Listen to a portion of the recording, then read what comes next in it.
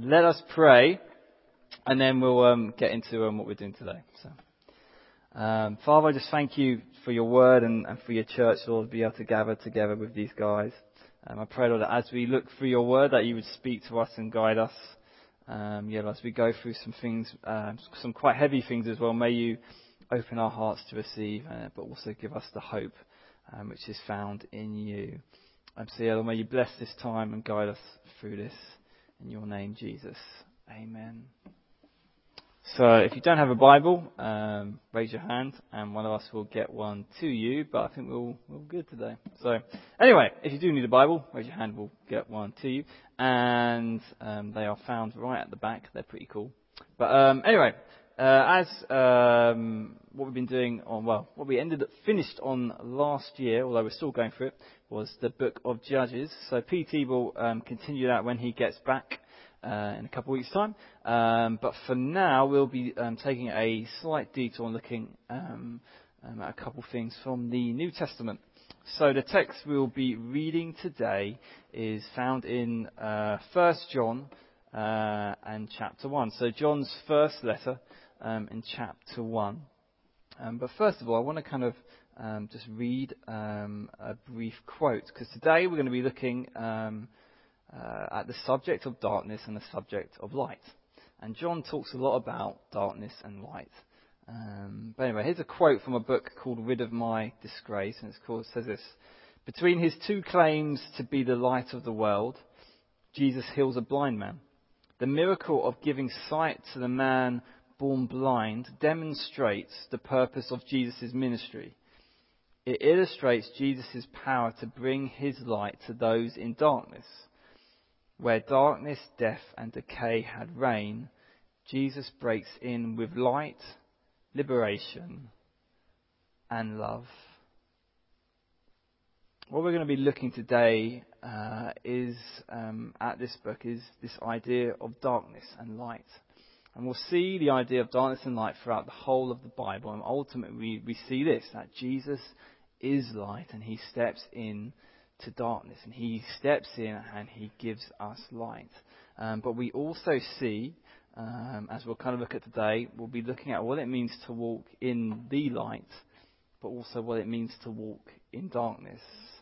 I was kind of watching a TV series the other day. So there is a popular British car show called Top Gear, which has recently had its change of presenters for a number of different reasons.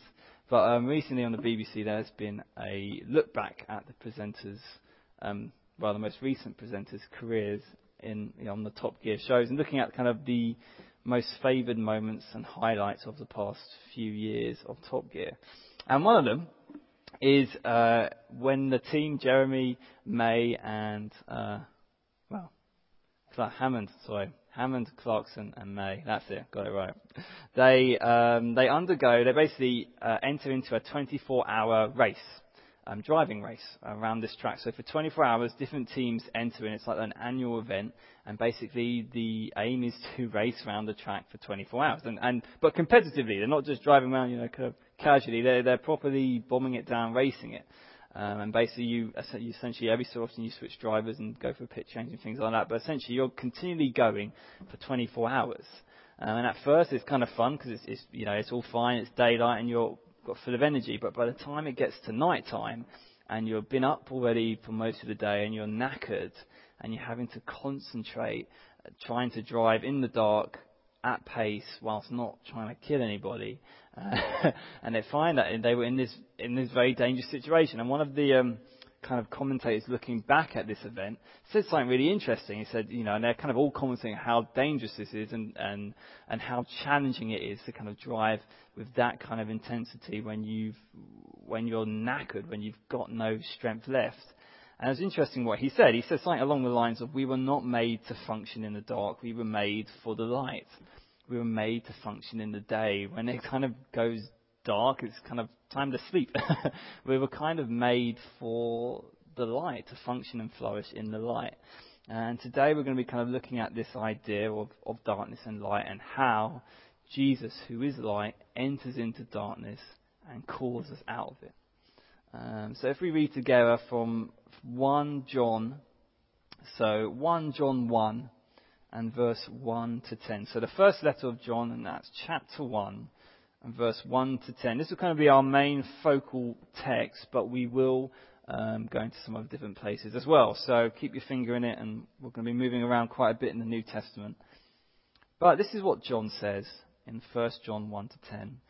That which was from the beginning, which we have heard, which we have seen with our eyes, which we have looked upon, and our hands have handled, concerning the word of life. The life was manifested, and we have seen, and bear witness, and declare to you that eternal life which was with the Father, and was manifested to us. That which we have seen and heard we declare to you, that you also may have fellowship with us, and truly our fellowship is with the Father and with His Son, Jesus Christ. And these things we write to you, that your joy may be full. This is the message which we have heard from Him and declare to you, that God is light, and in Him is no darkness at all. If we say that we have fellowship with Him and walk in darkness, we lie and do not practice the truth. But if we walk in the light as He is in the light, we have fellowship with one another, and the blood of Jesus Christ, His Son, cleanses us from all sin. If we say that we have no sin, we deceive ourselves, and the truth is not in us. If we confess our sins, He is faithful and just to forgive us our sins and to cleanse us from all unrighteousness. If we say that we have not sinned, we make Him a liar, and His word is not in us.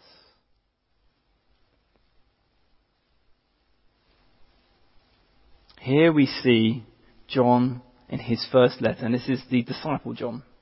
And kind of as we'll be looking at today, we'll be looking at this idea of walking in darkness and walking in the light. And the question is, where are we at? Where are we?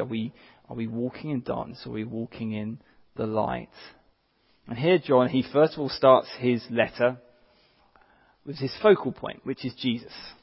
His letter begins with, and the focus is, it's all about Jesus. As we read through these first few things, this is John the disciple, one of the 12 disciples. This is a guy who lived and walked with Jesus when Jesus was physically on the earth, lived and walked with Him during that ministry. He got to see every aspect of Jesus. He is known as the disciple whom Jesus loved. He is the writer of not just 1st, 2nd and 3rd John, those 3 letters, but also the Gospel of John, and also the last book in the Bible, Revelation.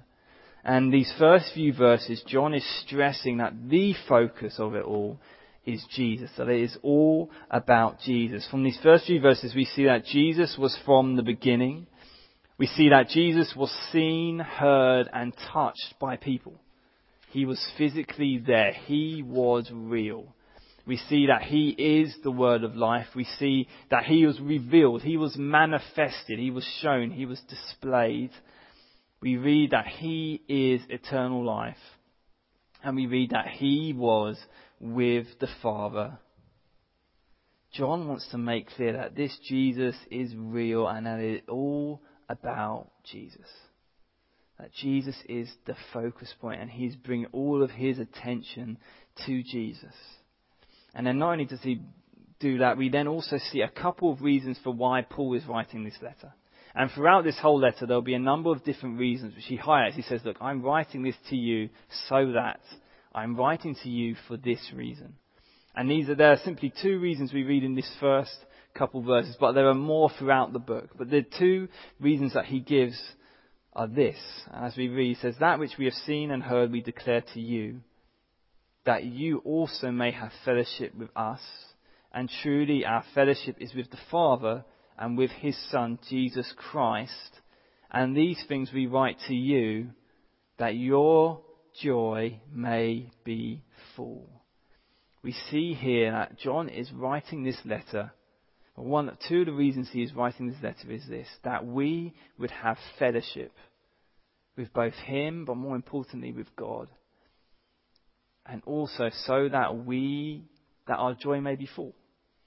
He's like, I'm writing these things so that you would experience the fullness of fellowship with the Father and with his people, but that also you would experience the fullness of joy. So keep those two things in mind. He is desiring us to have fullness of fellowship and fullness of joy. And then he goes on in verse 5. And this is where our focal point would be. This is where he begins to kind of talk about light and darkness. This is the measure which we have heard. This is the message which we have heard from him and declare to you. This is important that this isn't John's message. He's not just making it up. He's saying, look, this message that I'm about to say to you now has come from God himself. This is from Jesus. This is his authority, not my own, for which I'm speaking through.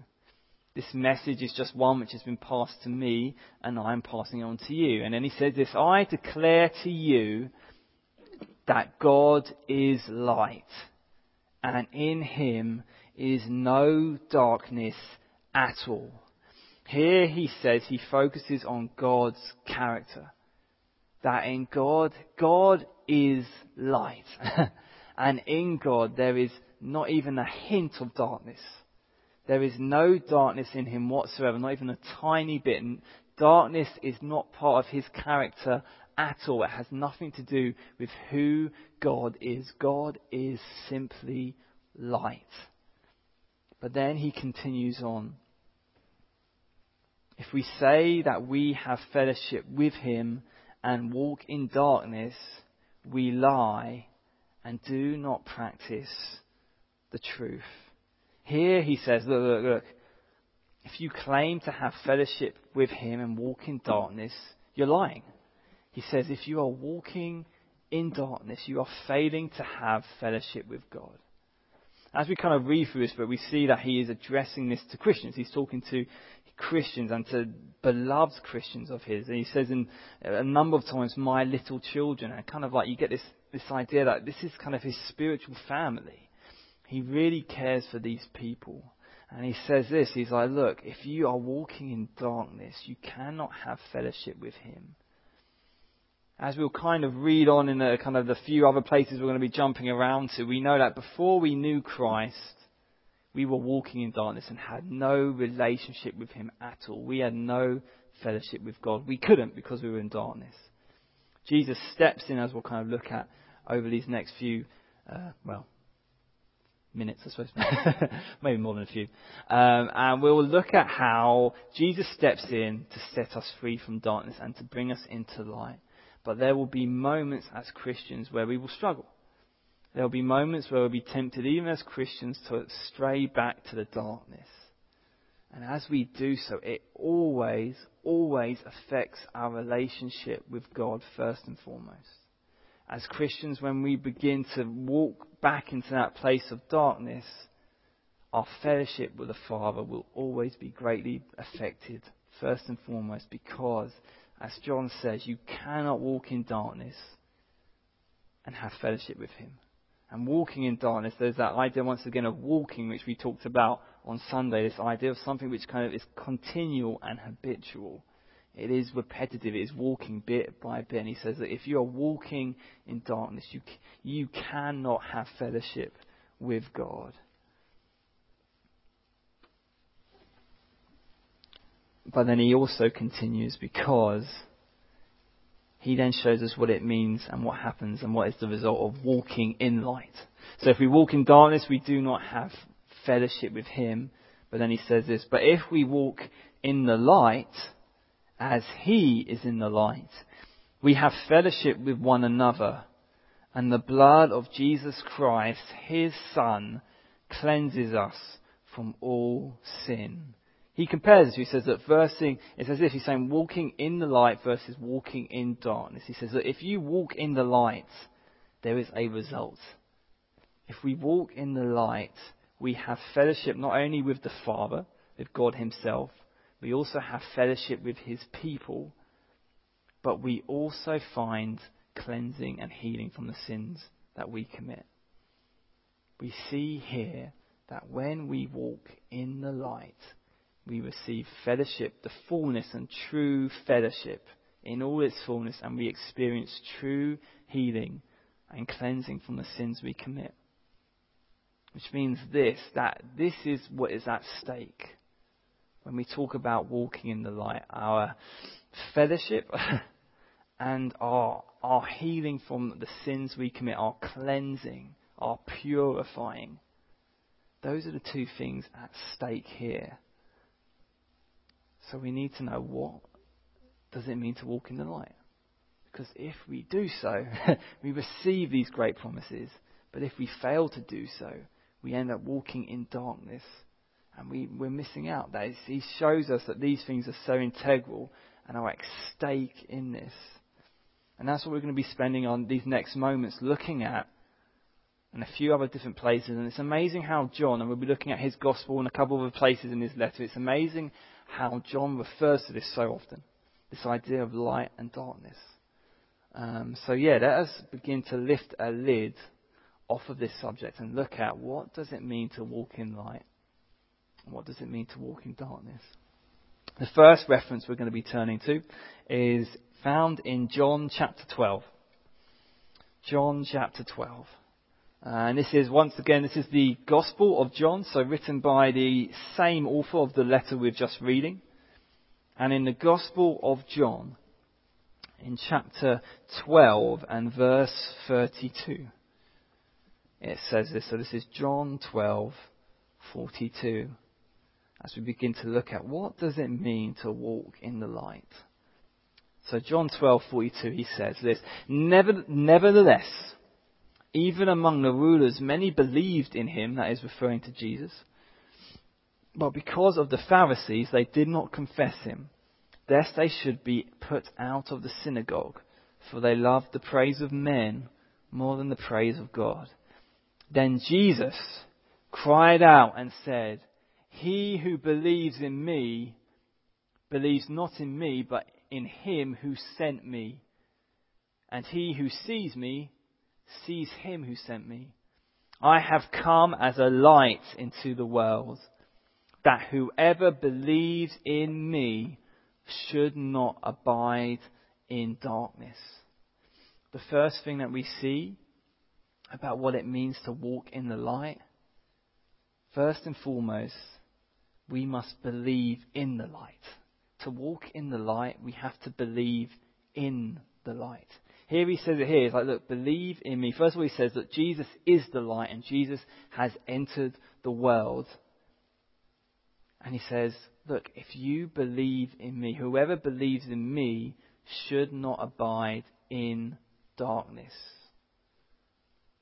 First and foremost, we walk in the light by believing in Jesus and having faith in Jesus Christ as a Lord and Saviour. And it's very interesting. As we go throughout all this, he will compare walking in the light versus walking in darkness.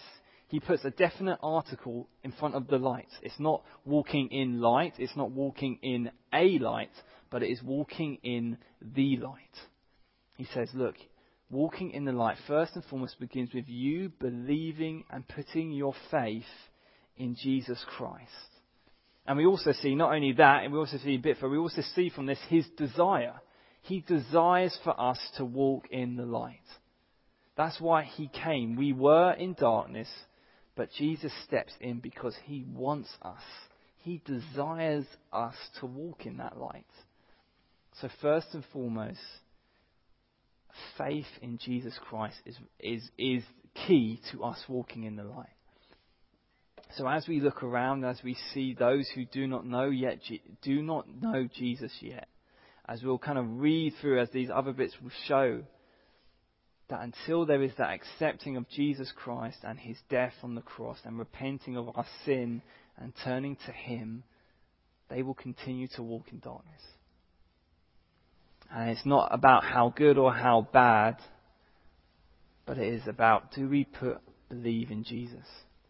Whether it's somebody who grew up with wrestling with addiction and things which we can obviously are very visually dark things, or it's the kid who has grown up in church all his life but has never given his life to Jesus. Both are walking in darkness until they put their faith in Jesus Christ. Here we say faith is integral to walking in Him, but we see other things as well, because it doesn't just stop there, but it goes even further.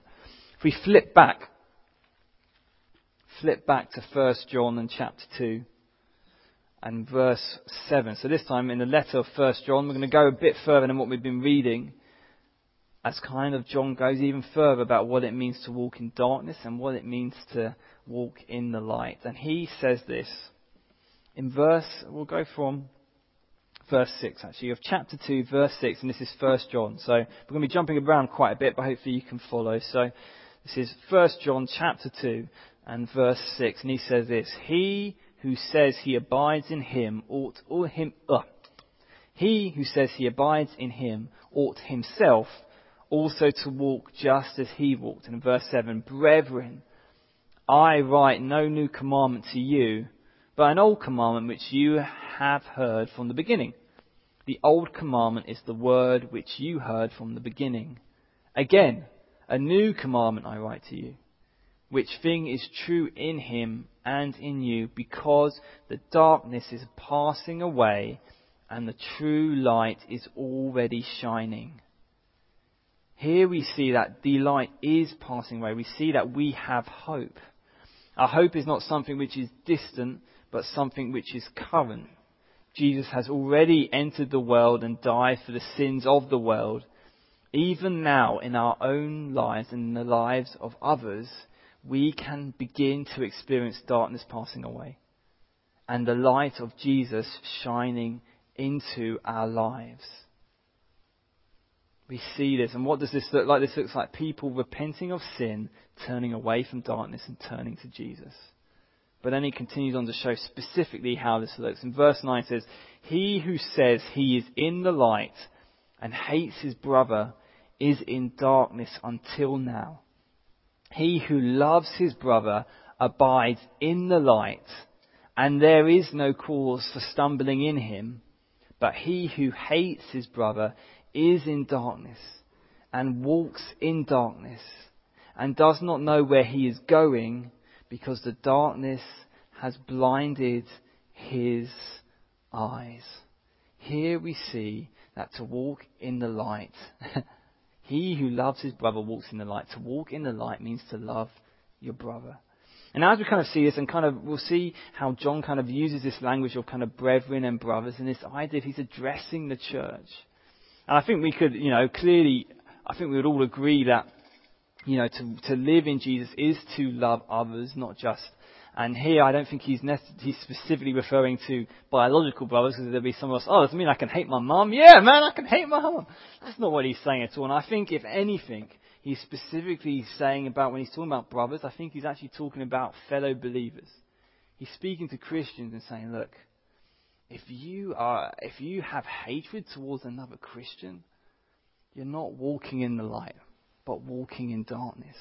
And he says that the sign, or like a display that you are walking in the light, is that you will have increasing love for other Christians, for fellow brothers and sisters.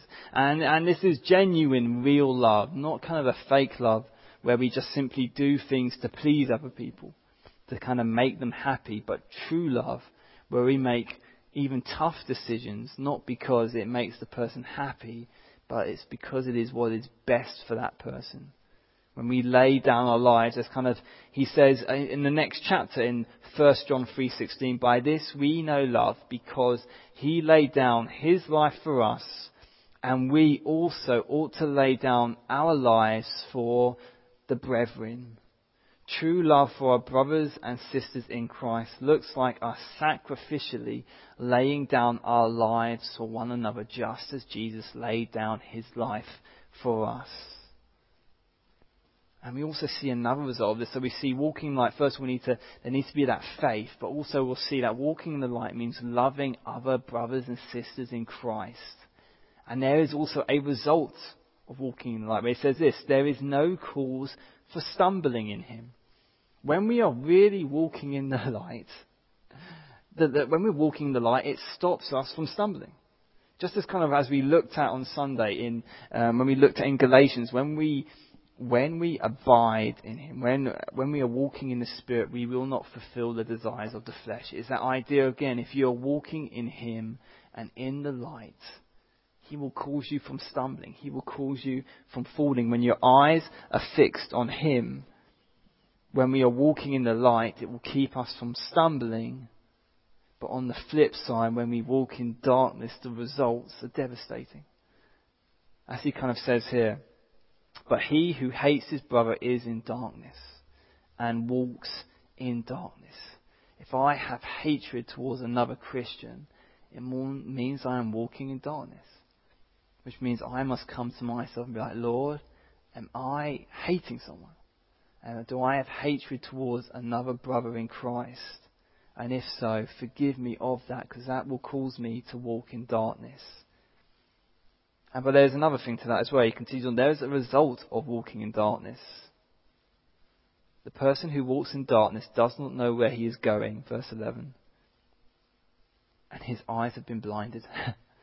When we walk in darkness, we do not know where we are going, and we are blind. Blind to our own condition and blind to our sin. But we have hope. Because Jesus is in the habit of opening the eyes of the blind. And we know that if that is a position where we're in today, where we're like, Lord, you're right, I am walking in darkness. If it's the fact that he's using his word to shine a light on us, then we humbly turn to him and say, Lord, forgive me of my sin and allow me to come back into the light. And then we'll go into our third reference. So we're going to be jumping around a bit. So keeping you guys busy, keeping your fingers busy, which is good. In John chapter 3, verse 16. So once again, back to the Gospel of John. So we're going to jump to and fro a little bit. In the Gospel of John, in chapter 3:16, which is literally just is where we find what must be the most quoted verse in the whole of the Bible. For God so loved the world that he gave his one and only Son. And here we see that as he continues, Jesus begins to talk about light and darkness again. And he says this, for God so loved the world that he gave his only begotten Son, that whoever believes in him should not perish, but have everlasting life. For God did not send his Son into the world to condemn the world, but that the world through him might be saved. He who believes in him is not condemned, but he who does not believe is condemned already, because he has not believed in the name of the only begotten Son of God. And this is the condemnation, that the light has come into the world, and men love darkness rather than light, because their deeds were evil. For everyone practicing evil hates the light and does not come to the light, lest his deeds should be exposed. But he who does the truth comes to the light, that his deeds may be clearly seen, that they have been done in God. Ever since sin entered the world, we've been hiding. And we see this from the very first account in Genesis, where we see Adam and Eve, they sin, and their natural response is to hide. They run, they hide from God. But as we read here, walking in the light means not hiding. It means allowing our lives and actions to be clearly seen. Those who walk in darkness will hide their evil deeds, but those who walk in the light will do truth and will walk in openness. If you're trying to hide something that you've done or are currently doing, chances are it's wrong and you know it. And that's why you're hiding it. But here he says that to walk in the light is to do truth, to do what is right, to do things according to God and his word, and to walking in openness, where we're not in hiding, we're not in fear, we're not in shame, but we are in openness. Walking in the light means us not hiding, even when we as Christians fall and sin. Here we see that we are called to come into the light, not just when we are doing good things, but walking in the light means that we remain and come into the light when we are doing bad things. Walking in the light means us exposing our sin. As in in Ephesians chapter 5, it says this, and I'll briefly read this. In Ephesians 5, he says this, and go from verse 8, and once again, walking in the light, and this time it's Paul who's talking. In Ephesians 5:8, he says this, "For you were once in darkness, but now you are light in the Lord. Walk as children of light." You see, we were all in darkness. We were all enslaved to sin. We were all deserving of judgment. But Jesus came, lives a perfect life, dies on a cross for our sin and our punishment, so that when we put our faith and trust in Him and His resurrection and His forgiveness, and we accept that gift, He brings us out into light. And we see here, we were all once in darkness. So it means when we begin to minister to people, to people who are not Christians, it means we remind ourselves that we were just in that same position as well, where there's no difference to us. We were all once in darkness. We were all in darkness and all in need of saving. And in verse 9 it says, "For the fruit of the Spirit is in all goodness, righteousness and truth, finding out what is acceptable to the Lord, and have no fellowship with the unfruitful works of darkness, but rather expose them. For it is shameful even to speak of those things which are done by them in secret. But all things that are exposed are made manifest by the light. For whatever makes manifest is light. Therefore he says, 'Awake, you who sleep, arise from the dead, and Christ will give you light.'" To walk in the light is to expose our sin.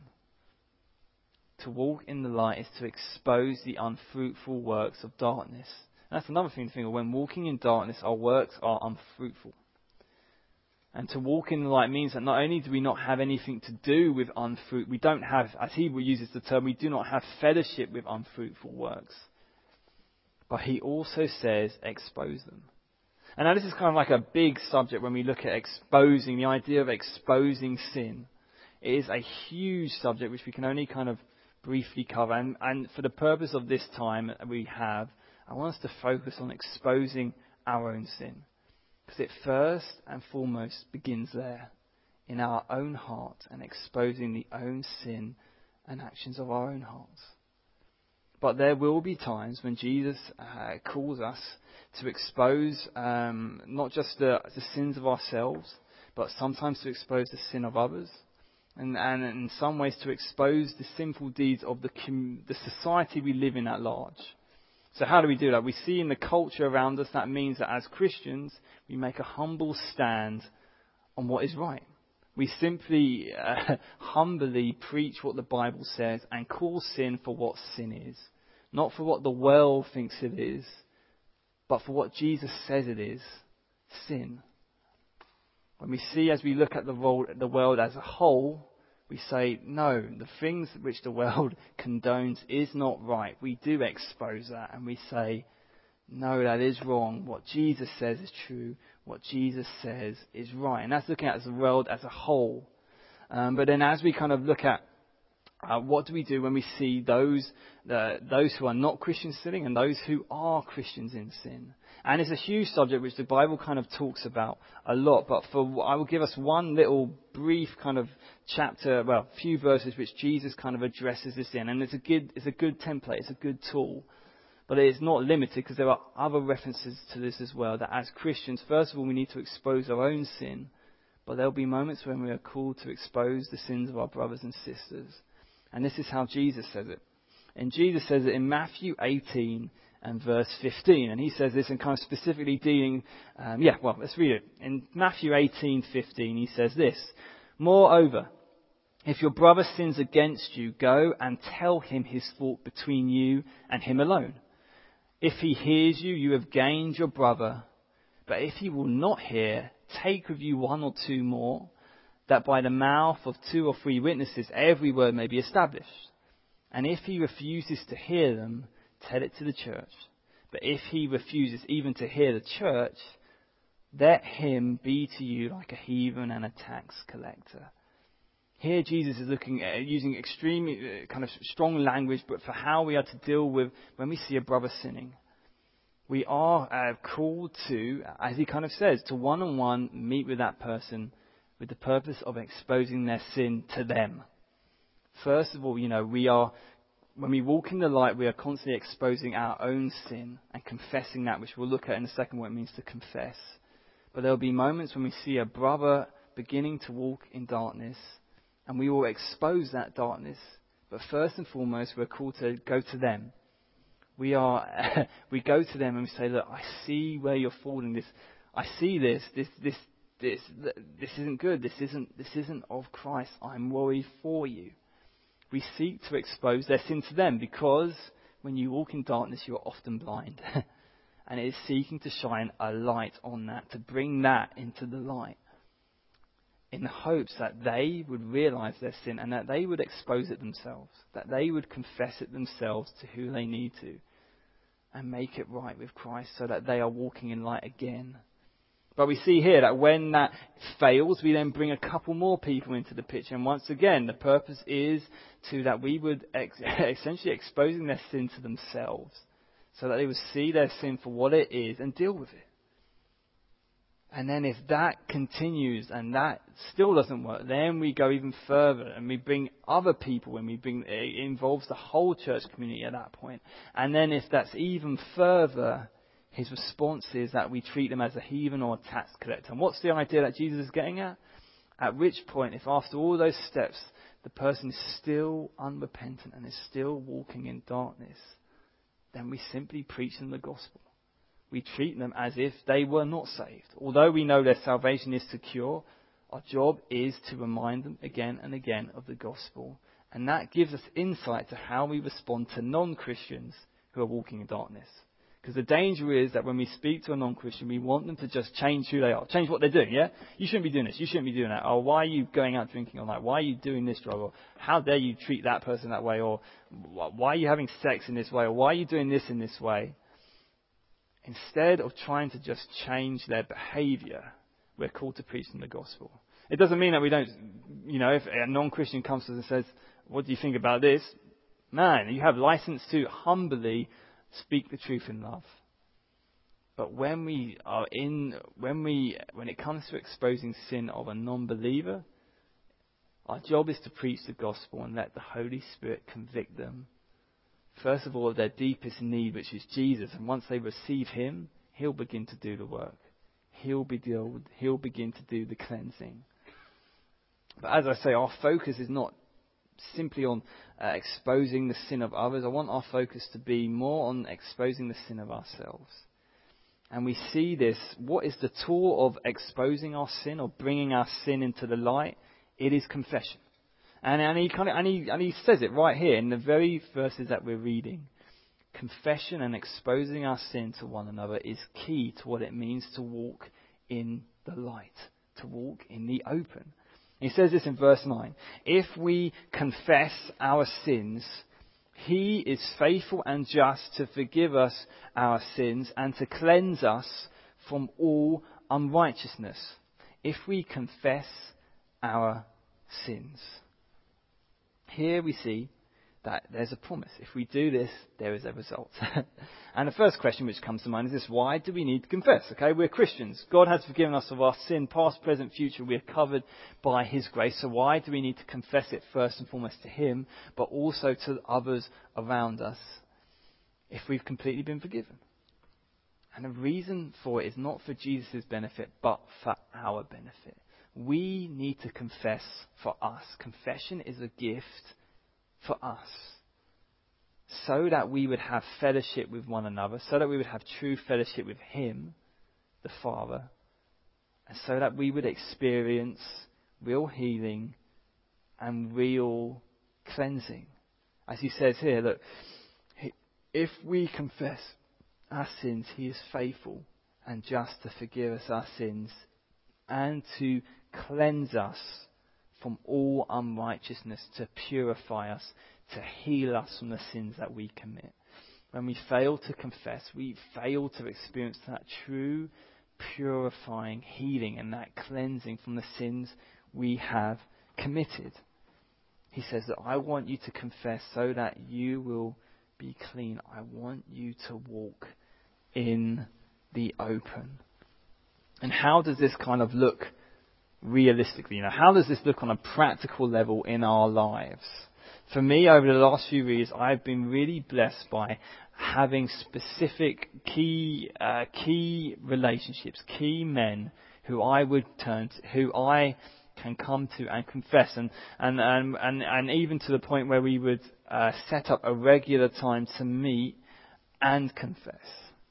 There are practical ways in which we can begin to essentially do confession with each other, to do what some would call accountability with each other, where we are confessing our sins to one another, where we're experiencing healing and we're challenging each other. We're spurring each other on. And the question is, do we have those people in our lives? Godly people who we can turn to, who we can confess our sin to, who we can do life with, who we can, because as we begin to expose ourselves, to confess ourselves, we begin to have fellowship. And we must be always careful. There must be careful in who we do this with, who we kind of confess to. It's kind of I've got a few practical kind of guides on this. One is a really cool book I read recently, got it here, called Open, by a guy called Craig Ross, who is essentially the founder of Triple X Church, which do like accountability software and other things. And it's a real practical book. It talks about really specific ideas of how to do accountability, how it could potentially work in a very practical way. It's like, okay, how can I then begin to walk this out? Begin to have key people where I'm like, I can confess and find healing, and so they can keep me accountable, so that they can come to me and expose my own sin to me when I can't see it. Praise God for people who have the courage enough and love us enough to say, hey, the way you're walking, I'm worried. Turn back and come back home. And some of the quotes which kind of come through that book, which are really kind of encouraging, is when it kind of looks at this, it's like it says in one quote, I'm talking about letting in someone who has a vested interest in seeing you live the full, honest life you want to live. I'm talking about incorporating an accountability partner into your world to help keep you pointed in the right direction. And it's an amazing thing that can happen to you when you stop relying on yourself and start allowing others into your life to back you up, to pick you up, to dust you off, to help you keep going when all seems lost. May we as Christians seek these people, godly people, people who love Jesus, because there are plenty of people who claim to love Jesus and who will happily condone our sinful life. But we want people who love Jesus and love us enough to stand on His word and to stand on what is true. For us as single guys, let's seek out godly single guys. As single gals, let's seek out godly single gals. And as married couples, confess to each other. But then also seek even other married couples or other guys or girls, depending on if you're a guy or a girl, who you can begin to walk with and confess with and do life with. And if those people aren't in our lives, then let's pray that God puts them in our life and seek to how we can be that person to somebody else. And then maybe in turn they can be that person to us. And there's just one kind of last reference I want to kind of look at in closing, at what it means to walk in the light as opposed to walking in darkness. And it's something which I've almost missed. As I've kind of read this kind of passage before and this account before, it's something which I've kind of almost missed every time. If you want to turn with me to John chapter 8. John chapter 8. And we're going from John chapter 8 and we'll go from verse 2. So this is John's Gospel chapter 8 verse 2. Now early in the morning he came again into the temple, and all the people came to him and he sat down and taught them. Then the scribes and the Pharisees brought to him a woman caught in adultery. And when they had sat her in the midst, they said to him, "Teacher, this woman was caught in adultery in the very act. Now Moses in the law commanded us that such should be stoned. But what do you say?" This they said, testing him, that they might have something of which to accuse him. But Jesus stooped down and wrote on the ground with his finger, as though he did not hear. So when they continued asking him, he raised himself up and said to them, "He who is without sin among you, let him throw a stone at her first." And again he stooped down and wrote on the ground. Then those who heard it, being convicted by their conscience, went out one by one, beginning with the oldest, even to the last, and Jesus was left alone, and the woman standing in the midst. When Jesus had raised himself up and saw no one but the woman, he said to her, "Woman, where are those accusers of yours? Has no one condemned you?" And she said, "No one, Lord." And Jesus said to her, "Neither do I condemn you. Go and sin no more." Then Jesus spoke to them again, saying, "I am the light of the world. He who follows me shall not walk in darkness, but have the light of life." Walking in the light means following Jesus. And here we see, and I never kind of really linked this story with the idea of darkness and light, but here we find a woman, and she is caught in the act of adultery. She is found out, and she is brought out into the open. Her and her sin is exposed, and she is guilty, and we can all see it. She was caught in the very act. She was caught in adultery.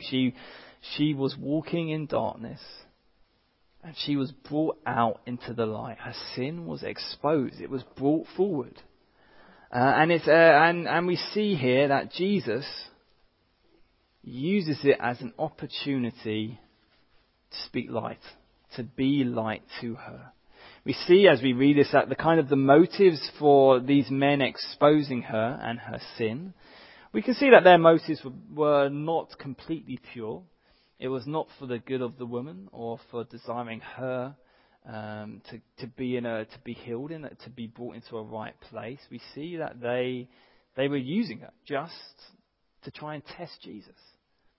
But we see how Jesus uses it as an opportunity. There will be moments where people will expose, our sin will be exposed.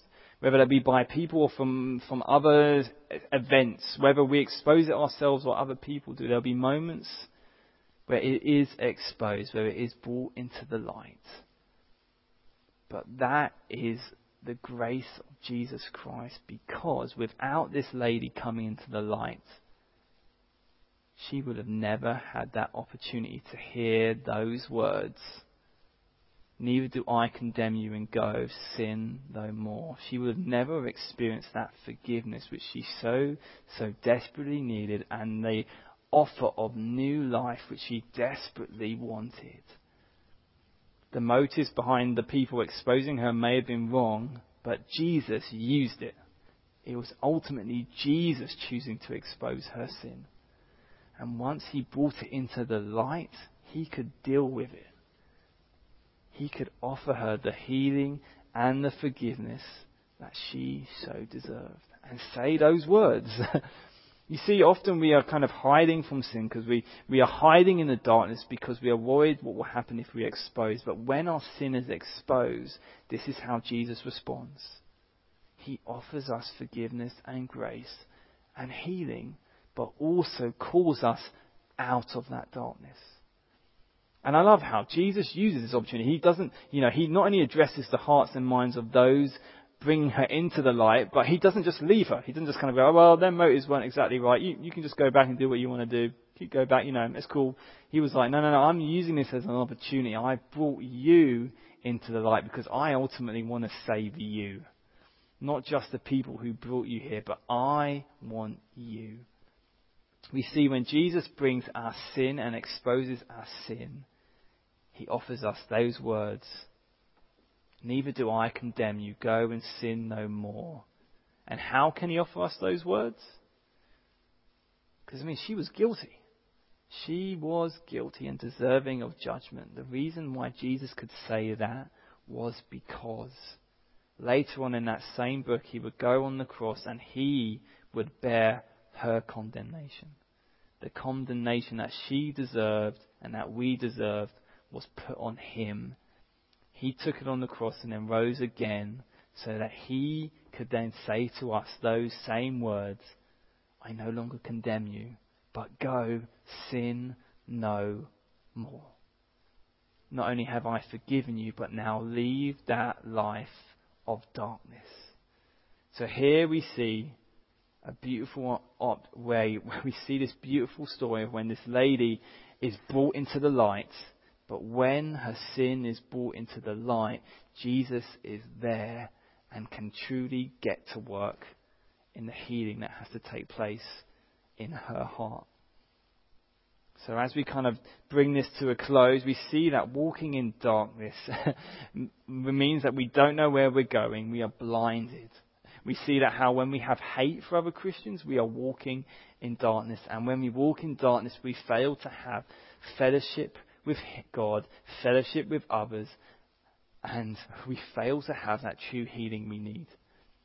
But when we walk in the light, what does this mean? Walking in the light is a life that believes and trusts wholeheartedly in Jesus, who is the light. It means us loving other Christians. It means that we don't hide, not our good deeds and not our sins, but we do truth. We practice truth. We expose our sin. We confess our sin. And we follow Jesus. True fellowship, healing, and joy is what is at stake. So will you join me in seeking Jesus and seeking to walk in the light as he is in the light? Because when we do, when we walk in the light as he is in the light, we have fellowship with one another, and the blood of Jesus Christ, his Son, cleanses us from all sin. Let's pray together.